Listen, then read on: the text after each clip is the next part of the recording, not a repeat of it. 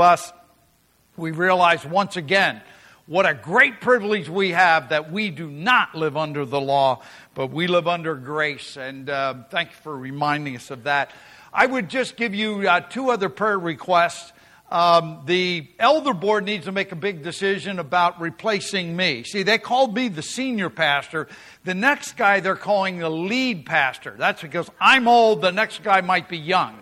And so pray for them. But the servant board now has to make a decision because, as most of you know, Mindy is moving on. She's been our office assistant for the past 6.5 years. And we have just, as of about an hour ago, interviewed our third candidate. All three valid and possible candidates for that job. And the servant board now has to make a decision of which one of those three. So that doesn't sound like fun. And please, by all means, the Garden Tractor Pull Ministry is coming up in just about 2 weeks. And just pray specifically for a window of opportunity. Pray for Dave Lamb as he gives the gospel. And just pray for safety and that all of the workers from Garden Chapel who are here, that we would be a testimony. Many times more is caught than taught in these things. And we need to present that kind of a testimony to these guys and gals that show up there. This morning we're looking at, didn't I do it yet? Okay, first kindergarten through third grade are dismissed. I got carried away for junior church. Looks like Mr. Green is going to be their teacher. Okay. Exodus chapter 20, verse 14. And that's a very short verse. We are going to look at it in some detail. Many times we have a one mindset when we see the word adultery. The Bible uses that at least 3 different ways. We will look at all 3. Then we will concentrate on the one that we normally think of. When you think of adultery, I want you to put one word in there that's above and beyond all the other descriptions, and that is the word unfaithful. If you remember that, you will catch what adultery is about. I do believe that this commandment gives us the basis of sexual morality, and it is the part that protects that building block of all society, and that is marriage and family. This morning, you cannot commit adultery if there's not a committed relationship. Just like when we look at a few other commands that we haven't looked at yet, if private property, the right to private property is not something that God gave us, then stealing doesn't mean anything.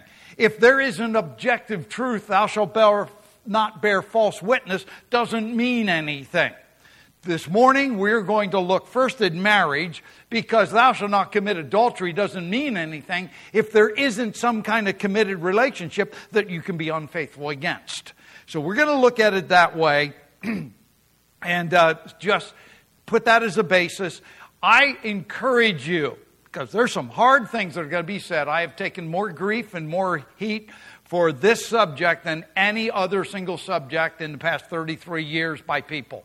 I don't, apologize for that, because I think I teach exactly what the Bible says, but it doesn't always go over well. So please hang with me to the end, because praise the Lord, we do not live under the law.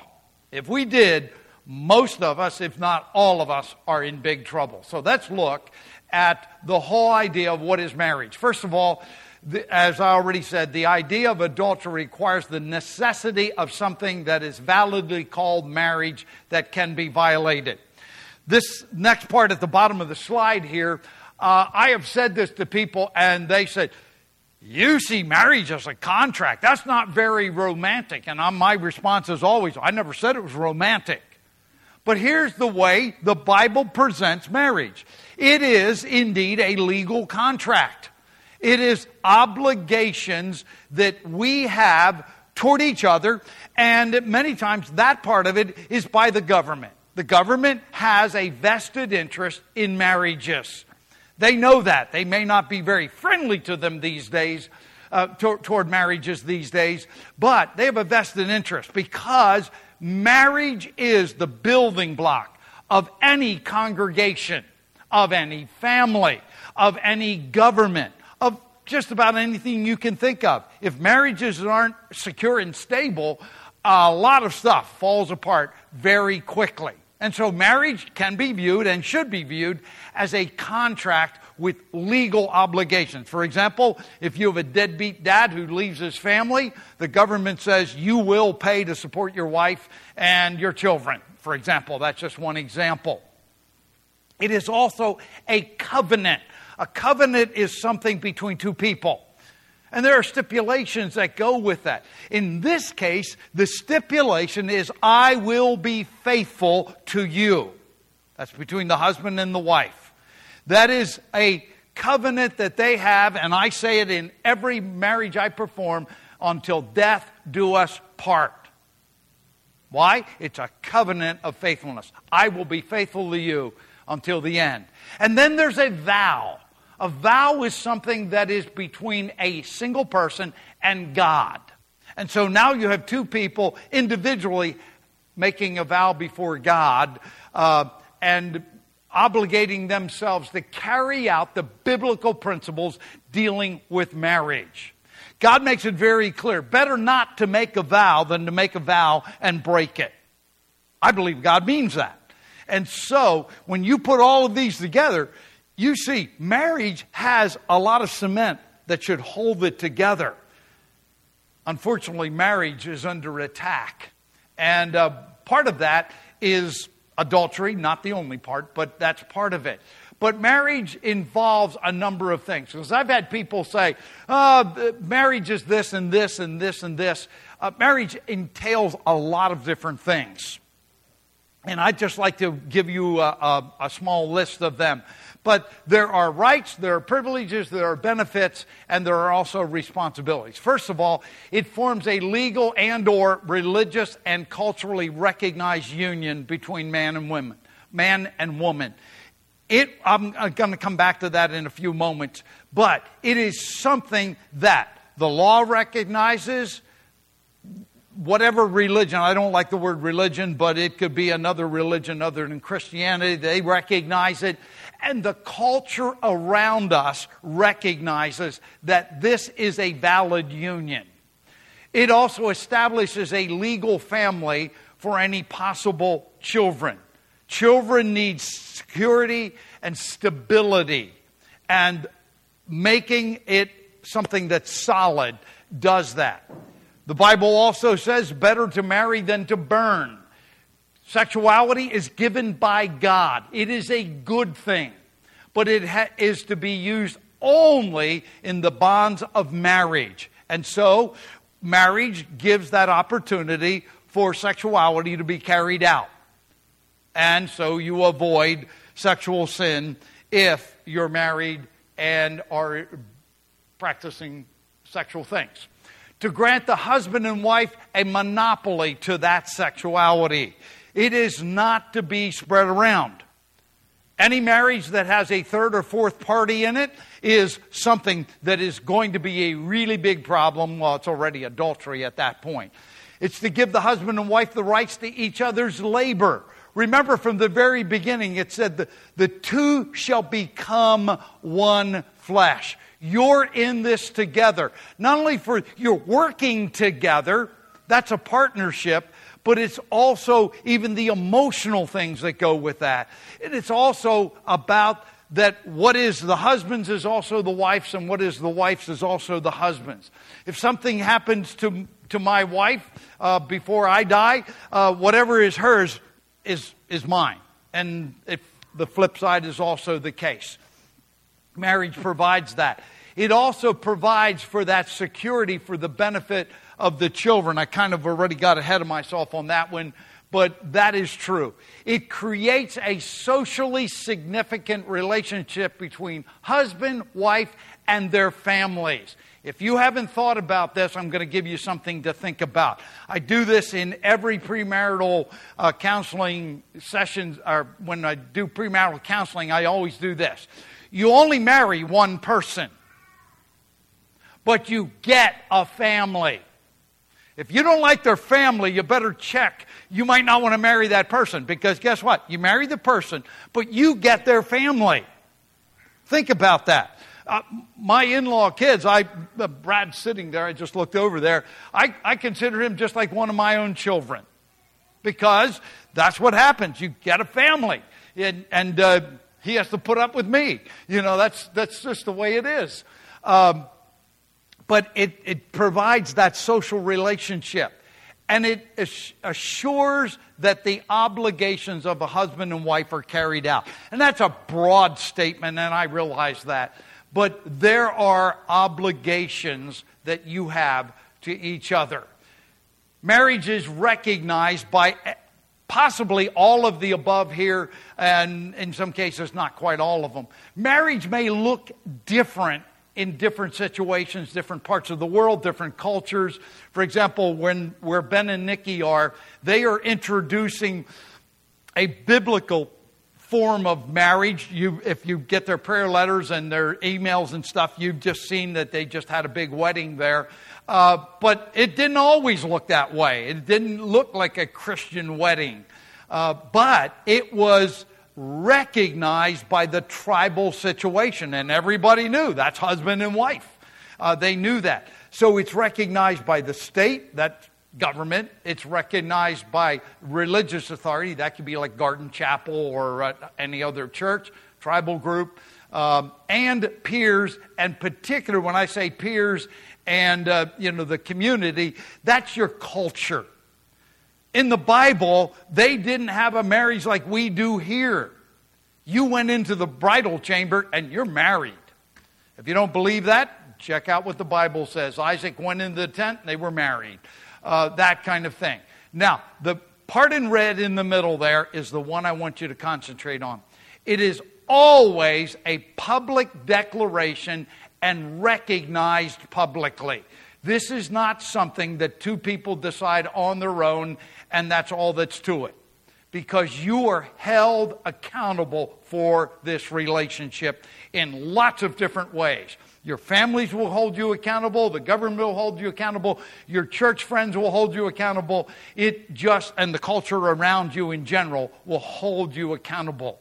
Now, one of the things, and again, I don't like the word religious, but I use that for the purposes of this sermon, is that we have marriage license. That's civil marriage at the bottom. It creates rights and privileges that you have as a couple. For example, it gives you the ability to file your income taxes as a couple, and hopefully that helps some. I think it does yet.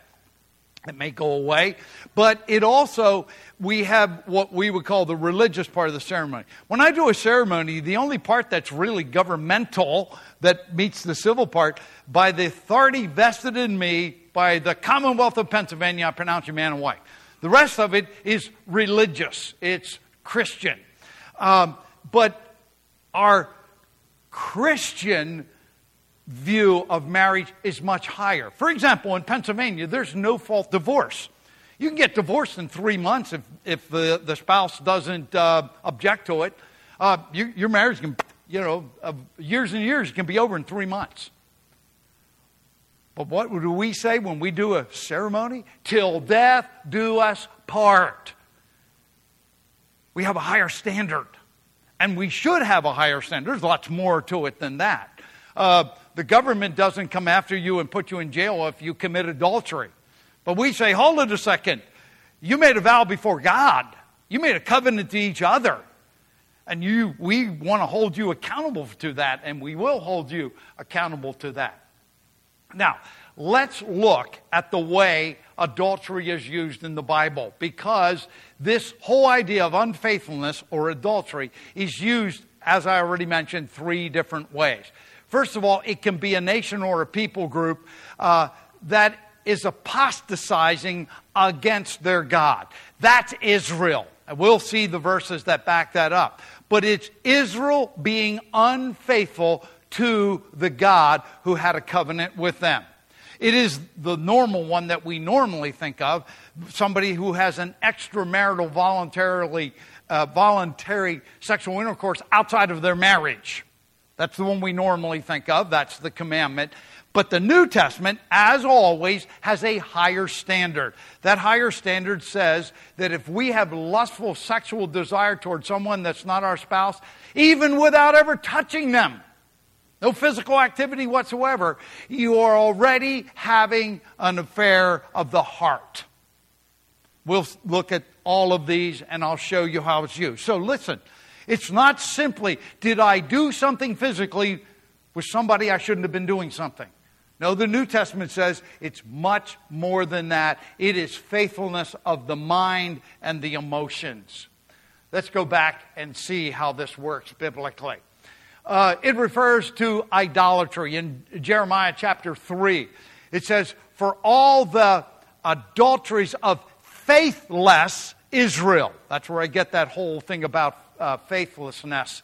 Israel was not faithful to their God. And it says that was idolatry. She polluted the land and committed adultery with stones and trees.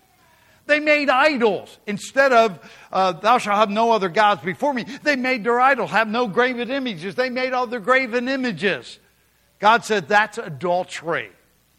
He goes on, and it even gets worse. He says, your sons have forsaken me and sworn by those who are not gods. They committed adultery. They were, and this is not talking about individuals, this is talking about the nation. They were well-fed, lusty horses, each one neighing after his neighbor's wife. They acted like a bunch of animals. That's really what it comes down to. He says that's adultery. He goes on to say in Ezekiel chapter 23, for they have committed adultery with their idols and even caused their sons to pass through the fire to them as food. You know how bad it got in their idolatry, in their apostasy, in their idol worship? They actually offered their children as sacrifices. And God says, that's unfaithfulness. That's idolatry. And you say, well, that's all in the Old Testament. It's also true in the New Testament. The New Testament, in speaking to the churches in the book of Revelation, it said to one of the churches, it said, you tolerate that woman Jezebel. Now, the name comes from the Old Testament. You know her. She was a despicable character. Her husband wasn't any better. His name was Ahab. They were about as bad as you can get as king and queen of Israel. But they had a lady there. You know how we do that sometimes. You'll say, that person's acting like Hitler or whatever. You're using the term for something else. Well, you tolerate that woman Jezebel.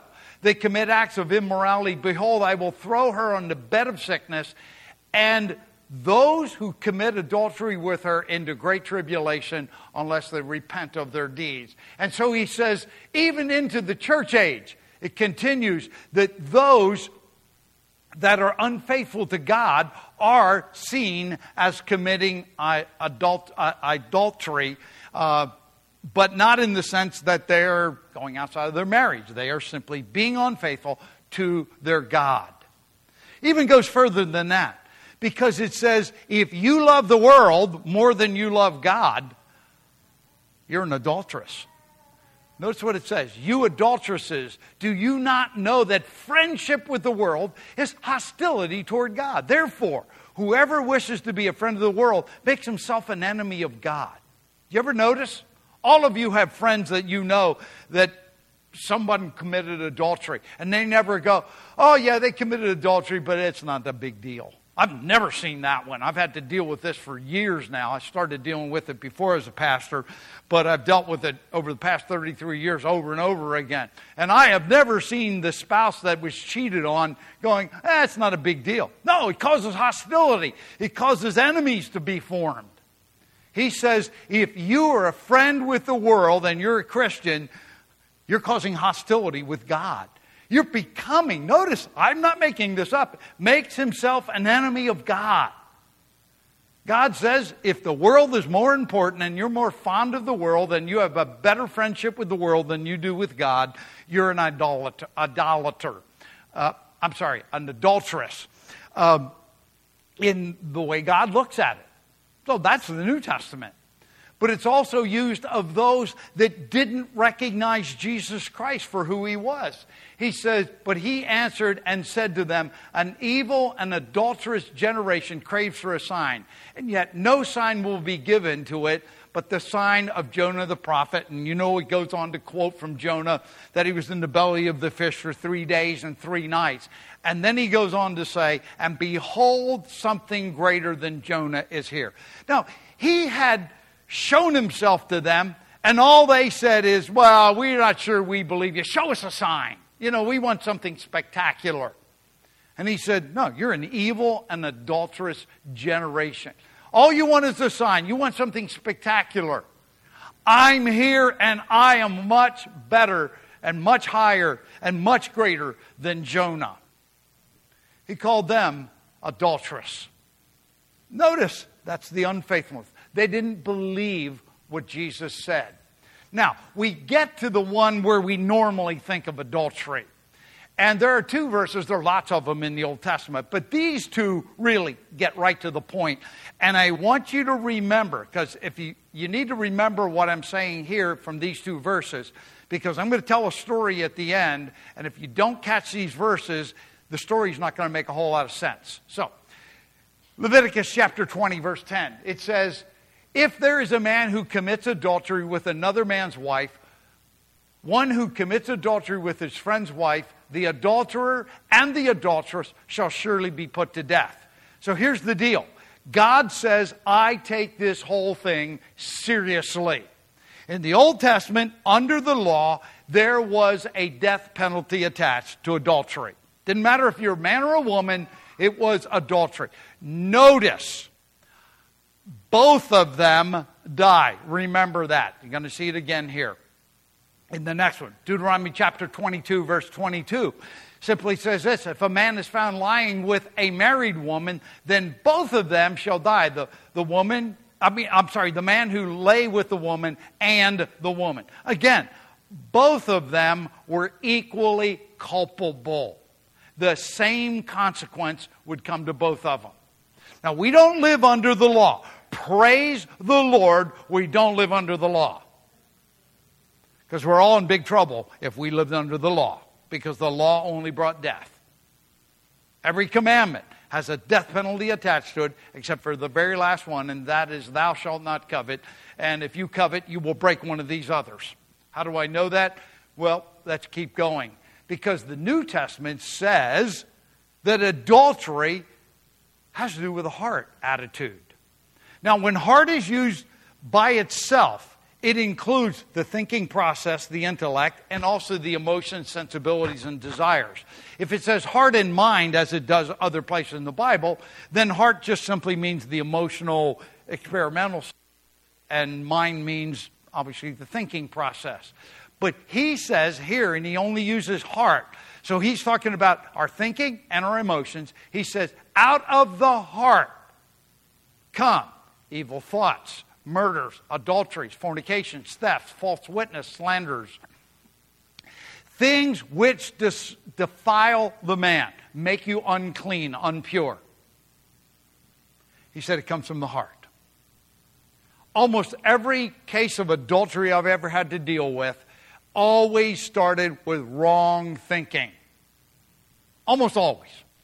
Usually pornography is involved, if you want to know the truth. But it's fooling around, flirting, and all kinds of other stuff long before anything actually happens. Just the way it is. But the verse, the passage I usually go to is not that one, but the next one in Matthew chapter 5. Matthew chapter 5, and this is something that Jesus uses specifically in the Sermon on the Mount. He said, you've heard it said, you've been taught this, but I say to you that everyone who looks at a woman with lust for her has already committed adultery with her in his heart. Notice that. The standard is much higher. The one in the Old Testament, it has bad consequences. It's very, very specific. You have done something physical. Here he says, no, if it's in your mind and your heart already, you're already that bad. That's how God looks at it. You've got wrong thinking. You've got wrong attitude. You've got wrong motive. You're just thinking totally in the wrong direction. He says that's equal with the adultery that you see in the Old Testament under the law. The standard is higher. Always is. That's why anyone that says I'm living by the law is living at way too low a standard. So, where do we go from here? God makes it clear that He judges adultery. In Romans chapter 7, this is a unique passage because it is actually talking about the law, and he uses marriage and this whole idea of adultery as an illustration. He says, the married woman is bound by law to her husband while he's living. If the husband dies, she's released from the law. When Christ died, we were released from the law, just in case you want to know how this works. So then, if while her husband is living, she's joined to another man, she shall be called an adulteress. Why? She's unfaithful to her husband. But if her husband dies, she is free from the law, so that she is not an adulteress, though she's joined to another man. Why? She's not being unfaithful to her husband. And he uses that, and I'm not going into that because that's not my purpose this morning. But he's using this to illustrate why we live in a different dispensation than the law. Because Christ has died, everything changes. And we have a new direction. But if you want to know, you go, well, that didn't really talk a whole lot about judgment. It did. But this one here is the one. If you're going to memorize one verse about marriage or an adultery, this would be a good place to start. Nice and short and to the sweet and to the point. But it says, marriage is to be held in honor among all. You already know, because I've defined this word honor a number of times lately. It means to be treated as valuable, to be seen as precious. It's weighty. It's something that really, really counts. Has a lot of weight to it. He said, marriage is to be seen as something very, very important. Period. And the marriage bed undefiled. No immorality should be in the marriage. Sex inside the marriage, that's wonderful, it's great, it's God-given. Anything that's from the outside, not good. Anything going to the outside, not good. Why? Fornicators, that's the word porneia. We get pornography from that. It's basically any kind of immorality, sexual immorality. And adulterers, God will judge. Now, we don't live under the law. Doesn't have a death penalty today. But, God's already made known His attitude toward adultery. He's not approving it. He's not for it. He's just going to bring consequences. He says, God still brings consequences. I have never seen anything of people indulging in sexual immorality or adultery where there were not horrible consequences. And I mean life-altering horrible consequences. It gets pretty ugly pretty quick. Now, here's where I want you to really pay attention. Because you're going to hear some stuff from me that you may not like. But this one here you need to hear. Because in James chapter 2, starting at verse 10, going through 13, it says this. For he who said, do not commit adultery, and he also said, don't commit murder. Now, if you do not commit adultery, but you do commit murder, you have become a transgressor of the law. In other words, you break one of the 10 commandments, you're still a transgressor. You may not have broken every single one of them, but you're still a transgressor. So, speak and so act as those who are to be judged by the law of liberty. Notice, not the Old Testament law, the law of liberty. Other places it's called the law of Christ. Other places it's called the royal law. But that's not the Old Testament law. That's the law of Christ, the law of liberty. For judgment will be merciless to the one who has shown no mercy. Mercy triumphs over judgment. I hate to say this, but I'm going to say it anyway. There was a year when 5 couples came to me and said, we want to get married. And I said, I cannot in a clear conscience and conviction marry you. And I thought maybe God was giving me the responsibility of populating other churches because they said, that's it. If you won't marry us, we're out of here. And they went to other churches and got married. And you know what? Others said, okay, we understand where you're going, and I'll explain this in a minute. But we're going to keep coming. You know what I've said to every one of those? Even though I can't marry you, I will not treat you any different than I treat anybody else. I will never treat you as a second-class citizen. I will never put you down because of what you do. That's not what I'm going to do. You know why? Because I have been shown mercy. I have been shown mercy. So have you.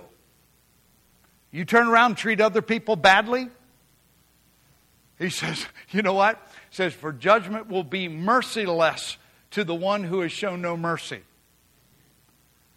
Don't expect that you can treat other people badly and God is going to just bless you. It doesn't work that way.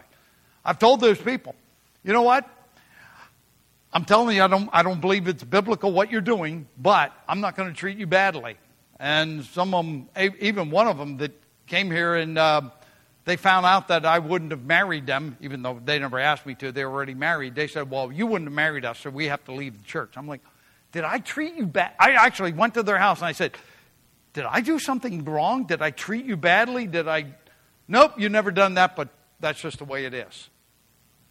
You know what? I want people to treat me with some mercy also. You know why? Because mercy triumphs over judgment. Doesn't mean God doesn't judge sin. But mercy is where we should live. That's what we need to do. I need to move on. Now, this next few slides are the ones that always get me in trouble. Because the New Testament talks about remarriage after divorce as adultery. It does it numerous times. The first two are Luke and Mark. Luke is written to the to the Greeks, and Mark is written to the Romans. They were Gentiles, like most of us. It's very clear.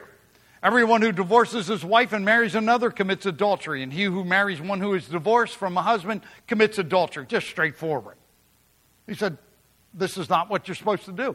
In Mark, to the Romans, he said, whoever divorces his wife and marries another woman commits adultery against her. And if she herself divorces a husband and marries another, she is committing adultery. So it goes both ways. He says, you know what? You made a vow till death do us part. But you parted and then you go get married. And when you do, it's written in present tense, which simply means you are violating and being unfaithful to the first commitment you made, the first covenant you had, the first vow before God, and the first contract you made before the government. But when it comes to the Jewish people, there's something different in each time. It's mentioned 2 times, Matthew chapter 5, and I am not going into detail here. I've done it in the past. If you want to know how this works and where it goes, read Matthew chapter 1, Joseph and Mary. You're going to find out this has to do with the betrothal period. It's the only place you find that, and the Jews are the only one that had this. But it says, whoever sends his wife away, Moses said, give her a certificate of divorce. That's a quote from Deuteronomy chapter 24. And he says, and notice the words again, but I say to you that everyone who divorces his wife except for the reason of unchastity, that's not adultery, that's the word porneia, sexual immorality, makes her commit adultery, and whoever marries a divorced woman commits adultery. There's something in that verse you will not find in any other verse in all of Scripture. It says, something that I do makes somebody else do something wrong. That's the only place you can find that in the Bible, unless you can find something that I've never found yet. But it's simply, in the Jewish society, the woman would have had no means of support. Her husband was the means of support. And if he bails out, he puts her in dire straits that probably the only way she can subsist is to get remarried, causing her to commit adultery. It's the only way I can figure out. I've never heard anybody with a better explanation. It's the only one I know of. But in Matthew chapter 19, this is the one most people go to, it says basically the same kinds of things. He says simply that if I say to you, whoever divorces his wife except for immorality and marries another woman commits adultery. This is what you need to know. The word immorality, again, is the same as unchastity in the other one. It's just sexual immorality in the broad sense. Because with the Jewish people, they had a betrothal period. Think Mary and Joseph. Mary got pregnant. He had the right to divorce her, and that's what it actually says in the text. Put her away. That's the word divorce. Put her away secretly. He could have done it a couple different ways. If she got pregnant during the betrothal, he could divorce her and he could go and get remarried. If he just said, you know what, I saw another better looking woman over here, I'm just going to throw her aside like yesterday's newspaper, he doesn't have the right to get remarried. That's only in Matthew, which was written to the Jewish people, and only do you find the whole idea of the betrothal with Mary and Joseph in there. One of the things that you need to know, and I've been accused of saying, well, adultery then and all these kinds of things, that's the unforgivable sin. No, no, no, 1,000 times no. I've used this verse a week or two ago, but it simply gives a list of sin to the Corinthian people, and he says, and such were some of you. Were. You know what he's saying?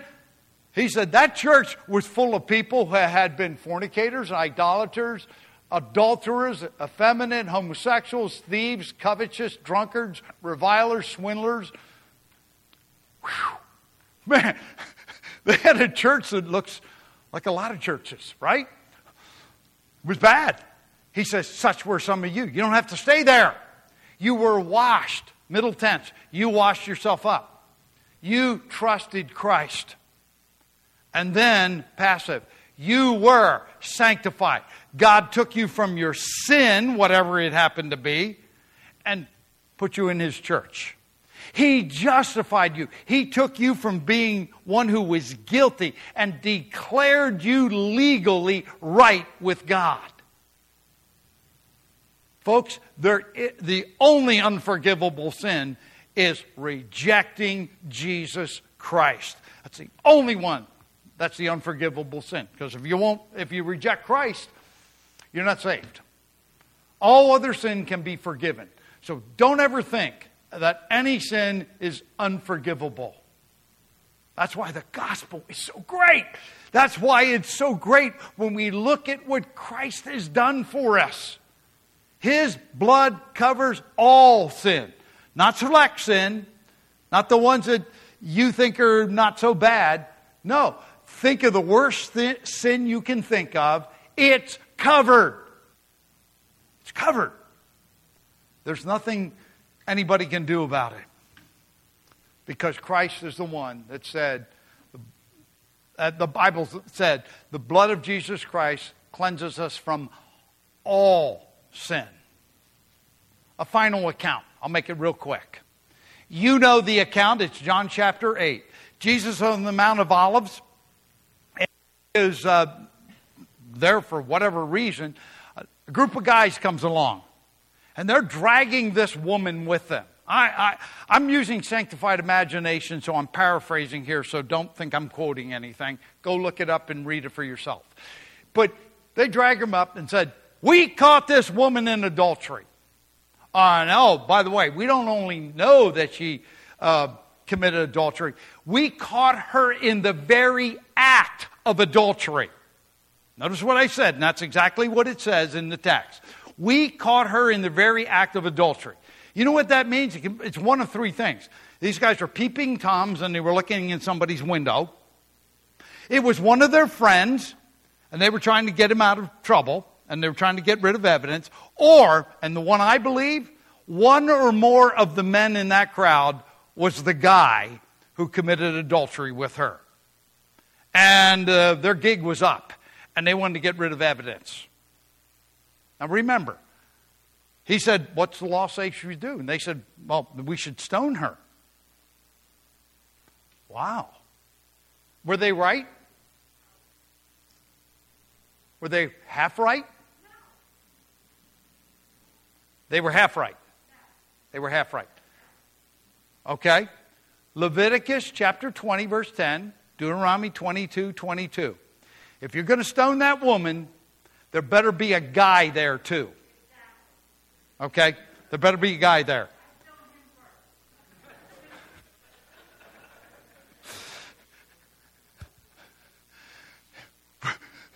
Both together. Karen, I'm glad you're not the judge. Okay. Anyway, I got to finish my stories because you want to go home for lunch. Point is, they used the law for their own purpose. They said, she needs to be stoned. Jesus goes down, sanctified imagination. He's going, do you guys think that you can buffalo me? Because he knows the law better than they do. Then he looks up and said, okay, which one of you doesn't have any sin? Remember, they came and they said, we saw the very act of adultery. That means they're hiding truth. He said, okay, if you guys don't cough them up, all of you guys are living in sin because you're trying to get her killed and you're letting your buddy off. The old guys go, whoa, man, oh man, did he put us to shame. And they quietly turned and walked away. And then the young guys are like, why are the old guys walking away? I mean, we were following after them. We thought they knew what they were doing. And then they realized, whoa, we've been had. And they walk away. Now we're back to Jesus and the woman. She's there, and I still picture her. She's kind of still in the dirt there because they've been treating her pretty roughly. And he looks at her and says, where are those that, who's condemning you? Who's doing this? He said, no man. Not a single one of them was willing to throw a rock. And he says, neither I condemn you, go and sin no more. Now people have said, oh, well, Jesus was overlooking and sin doesn't get judged. No, that's not the case.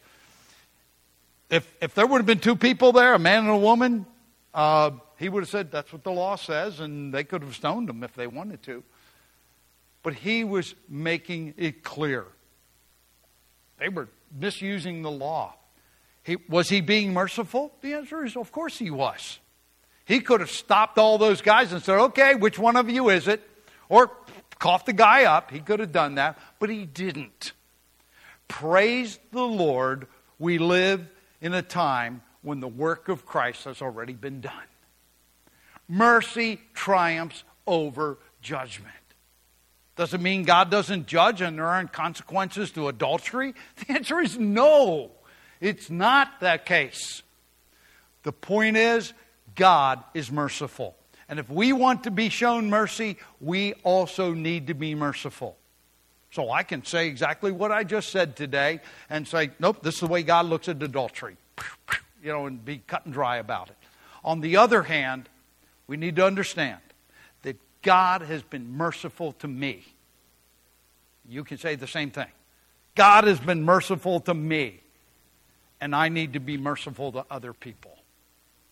That's the way we need to look at it. Why? Because the blood of Jesus Christ cleanses from all sin. He has triumphed over the law and given us a message of reconciliation, not condemnation. The law condemns. Christ brought grace and truth. I encourage you, sin, stay away from it. Because there are consequences. You'll pay a price. There's no doubt about it. The Old Testament, it was death. New Testament, it's still judgment. It's still consequences. But we live at a time, because of what Christ has done, that we have been shown mercy and can show mercy to others. Let's all stand together as we close. Father, these are not fun subjects to even talk about. They're hard. But Lord, we thank you for what you have done for us. Thank you for your shed blood. Thank you for the work on the cross. Thank you for your resurrection power. And thank you that we can be washed, we can be sanctified, and we can be justified. Lord, I pray that if we need to confess something, we get to confess so that we can move on and live life to the fullest for Christ. Thank you, Lord, for reminding us of how you look at sin, but what Christ has done in the face of sin. Thank you so much. In Jesus' name, amen. God bless. Go with God.